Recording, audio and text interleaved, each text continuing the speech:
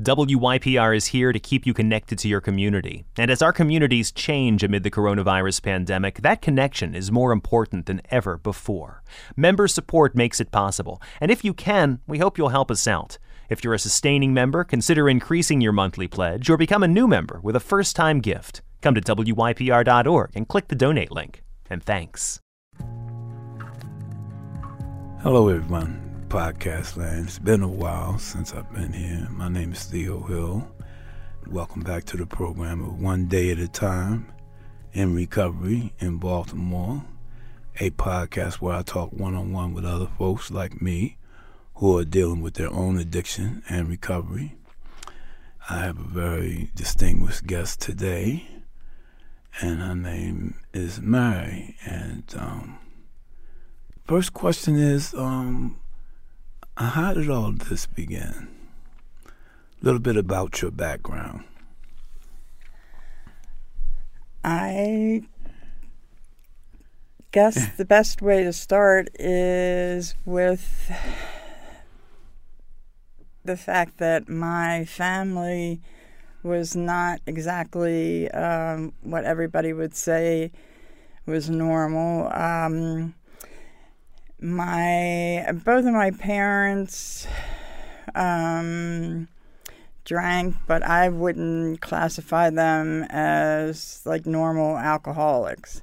The thing that really stuck out for me in growing up was that we had a lot of tragedy in our family. My mom had tuberculosis twice, once when I was like a year old, and she was in the hospital for a year, which impacted me greatly. And again, when I was 8. And my brother, I only had 2 siblings, and my brother was the oldest.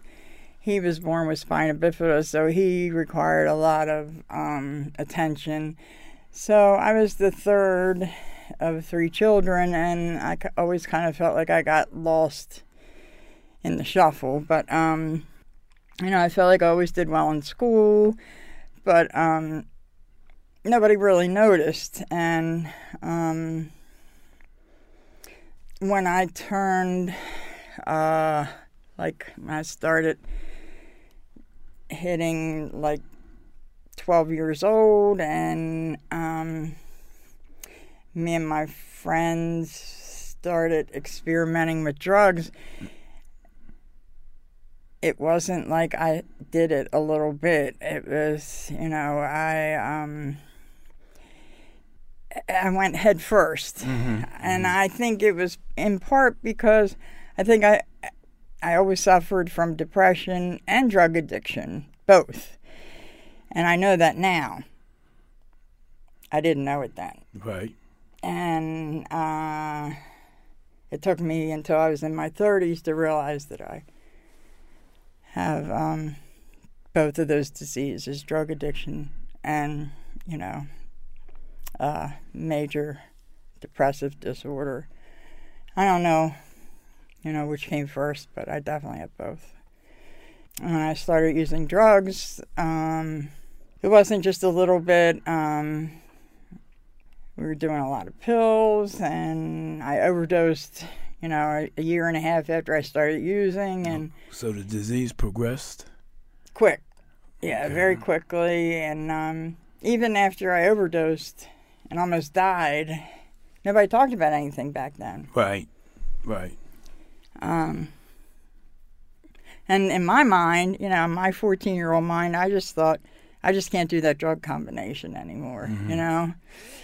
And I just wanted to get out of feeling the way I felt. And, I was insecure. It wasn't like I felt bad about myself. I didn't. I had lots of friends. We were having fun. And, it wasn't like I didn't have ill feelings about myself. I think it was depression, but, we were having fun. And the fun went on for quite some time. Mm-hmm. But it was always that something inside just wasn't right. I met my future husband using shortly after that. And, you know, we did have a good time for a while. And it continued like that until responsibilities got serious. Right. Life starts showing up. Yeah. Life starts showing up, and when you bring children into the picture and you have a drug habit, you can't mix the two. And my father-in-law was a physician, and I was working for him, and I was writing bad prescriptions, and I never got caught per se, but you know, they threatened to take our kids away, and that was like the main thing that really perpetuated us to stop and seek some help. So that was back in the 80s, so you were kind of like forced in recovery? No, nobody forced us. You just made a decision that was the best thing to do? Well, you know, it was either, you know, stop using and or, you know, or have, you know, our children, they were little too. Yeah, my in-laws probably would have done something with our kids, but, you know, we didn't want anything like that to happen. So, and I didn't, my husband's 6 years older than me. I didn't take the suggestion or the, you know, I didn't say, oh, okay, I'll do the right thing right away. Right. It wasn't all that easy, and having a pill habit wasn't, you know, it was physical, mental, everything. It wasn't that easy. I ended up taking a road trip to Florida for like 6 weeks. And my husband got clean first, and then it took me 6 weeks later. Excuse me. And then I decided to do what I needed to do. And yeah, I took some suggestions, and for the first time in my life, took some direction from some people that knew a lot more than I did about how to live life on life's terms, which I didn't know. All right, so you started taking some suggestions. Did you start participating in your own recovery? Definitely. I got a sponsor, got a home group, and it was kind of a new fellowship back then. I wasn't really big in Baltimore, and but it was great, and kind of knew a lot of the people, and you know, started going to meetings every night, and it was like nothing I had ever done before in my life. And great things started happening for me personally, inside and outwardly. We eventually bought a house. We had been renting a house in Hamden from my in-laws. We ended up buying a house in Catonsville, which was nice. And then I had actually graduated from a 2-year private college, and I got a good job, and was doing really well, and had a third baby, and life was, you know, it couldn't have been any better. And it's hard to explain. It wasn't just like one thing wrong. A lot of little things along the way. Having 3 children, having a lot of responsibility, having a full-time job, and, you know, a lot of responsibility, personally caused me physically and mentally some issues. So, like I couldn't go to as many meetings as I wanted to anymore. Right. Having 3 children going in eventually in 3 different directions and working full time was a lot. And I used to get migraines when I was younger. And as I was older and stress became, more prevalent in my life, I started getting migraines again. And the stress, I went to the doctors, and it's hard to deal with stress. So, without taking medication, and eventually, I started taking some medication and not going to as many meetings, and I wasn't talking to a sponsor as much, and long story short, I relapsed, and it led to almost a 20-year relapse. And, everything went. The nice house, the nice job, my older children, the boys were already in college, but my daughter was not. She was a teenager, but still, she was greatly impacted by both my husband and I both relapsed. Right. And like I said, it wasn't one thing. It wasn't just because I started getting stressed out. It was, a lot of different things that contributed to it. And I can't really tell you, 1, 2, 3 what contributed to it, but it was a lot of things. But we went from all that to I found myself one day with my family not talking to me, no place to live.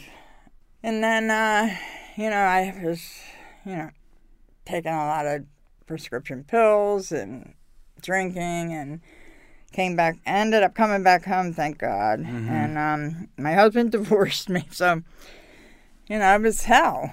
And when I came back home, I lived with my oldest son for a little while, and then for about 10 years was on methadone programs and pain management, and I never thought I'd get clean again. I wanted to get clean again and had gone to meetings, and I just figured it just wasn't possible for me. I had gotten back together with my husband and or ex-husband, and I still knew a lot of people from meetings, but I just never felt a part of, which is something really important. But I still felt like I was on the outside looking in. So every month I would, at this point, like a couple years ago, I was every month I'd go to the doctor and get my monthly supply of pills for pain, and I went, and the DEA and FBI were there. And they shut the doctor's office down. And needless to say, I was a little upset. Yes. So I had a decision to make. I could either go downtown and cop what they were selling downtown, which was fentanyl crap, or do something different. And so I started looking around to maybe detoxing. I went into a hospital, and they kept me for 3 days, and gave me medication, and after 3 days I went home, sick as a dog, and started over. And at 57 years old,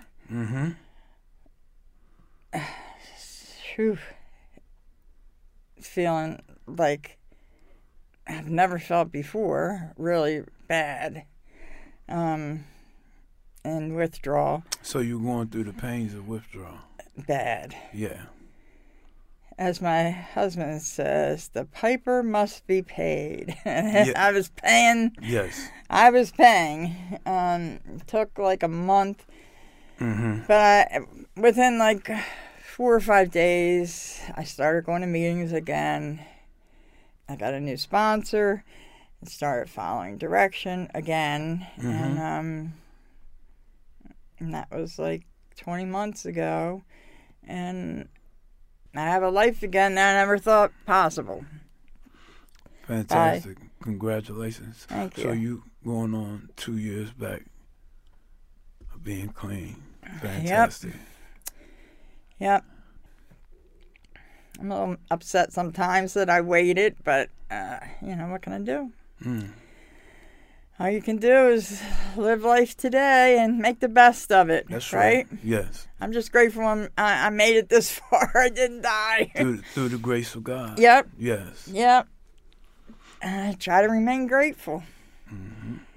I had 3 great children and an ex-husband, I guess you would say, or whatever you want to call him, that waited for me.